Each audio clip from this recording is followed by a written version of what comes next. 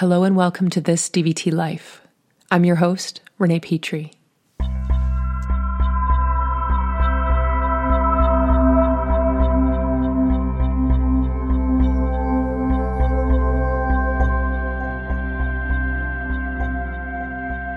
Hello to you all. I am coming to you live from my study.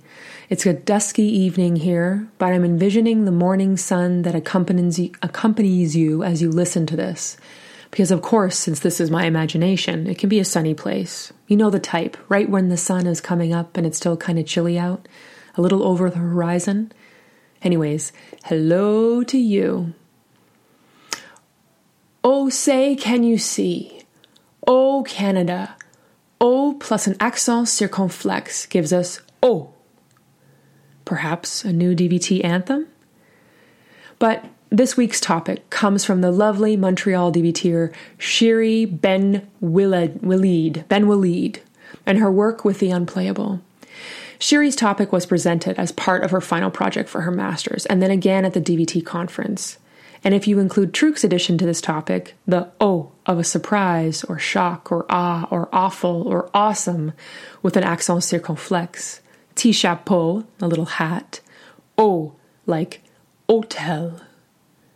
This combination of the ah and awful, and we're not sure yet, we're kind of in the mix of both, this combination and the unsteadiness of what it might be, so oh, and we stay there and wait.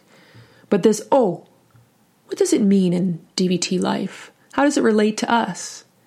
So let's take it back this time, because we haven't really traveled all the way up north in a while. So here we go.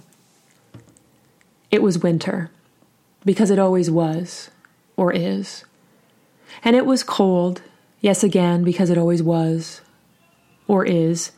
And I was lacing up my skates to walk down the back porch steps to leave little cuts in the wooden steps that would later irritate my mom. I had snow pants on and was about to hit the ice of the rink in my backyard. Now, don't get me wrong, this rink was basically the smallest thing you could have.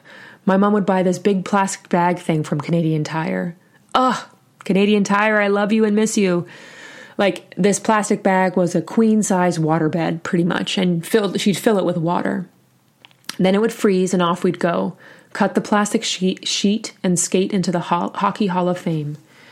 Really, when I think back, it was probably a pretty typical Canadian growing up, being able to skate and really enjoying it as a normal and regular pastime, not something you did once in a while or when you were in New York City and wanted to skate at the Rockefeller skating rink near that big tree that they always show you on holiday movies or the ones when people go on dates in New York City.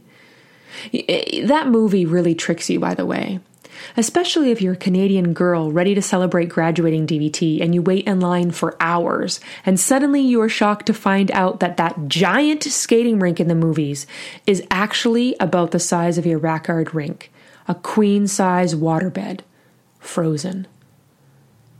Okay, well, maybe 2 waterbeds, but not at all what they show you on the movie when the girl falls down and the guy picks her up and they have hot chocolate or they wobbly skate around and chuckle and then it snows. It wasn't that at all.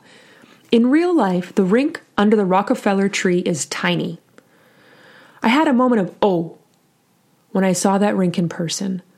The mix of excitement that was building and anticipation and the awe that begins with my memory of training myself to do crossovers and skate backwards in the backyard of my house in a cold Canadian winter night.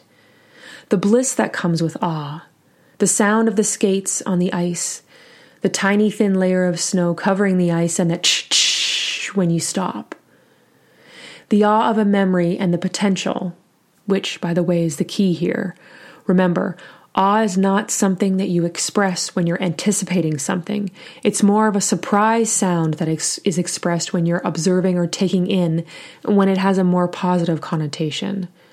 So this was an awe potential in the making, but then swiftly filled with the realization that we're about to pay $40 to skate for 5 minutes on the tiniest fake rink, which also included hockey boards, which doesn't really add to the Christmassy feel of the whole situation.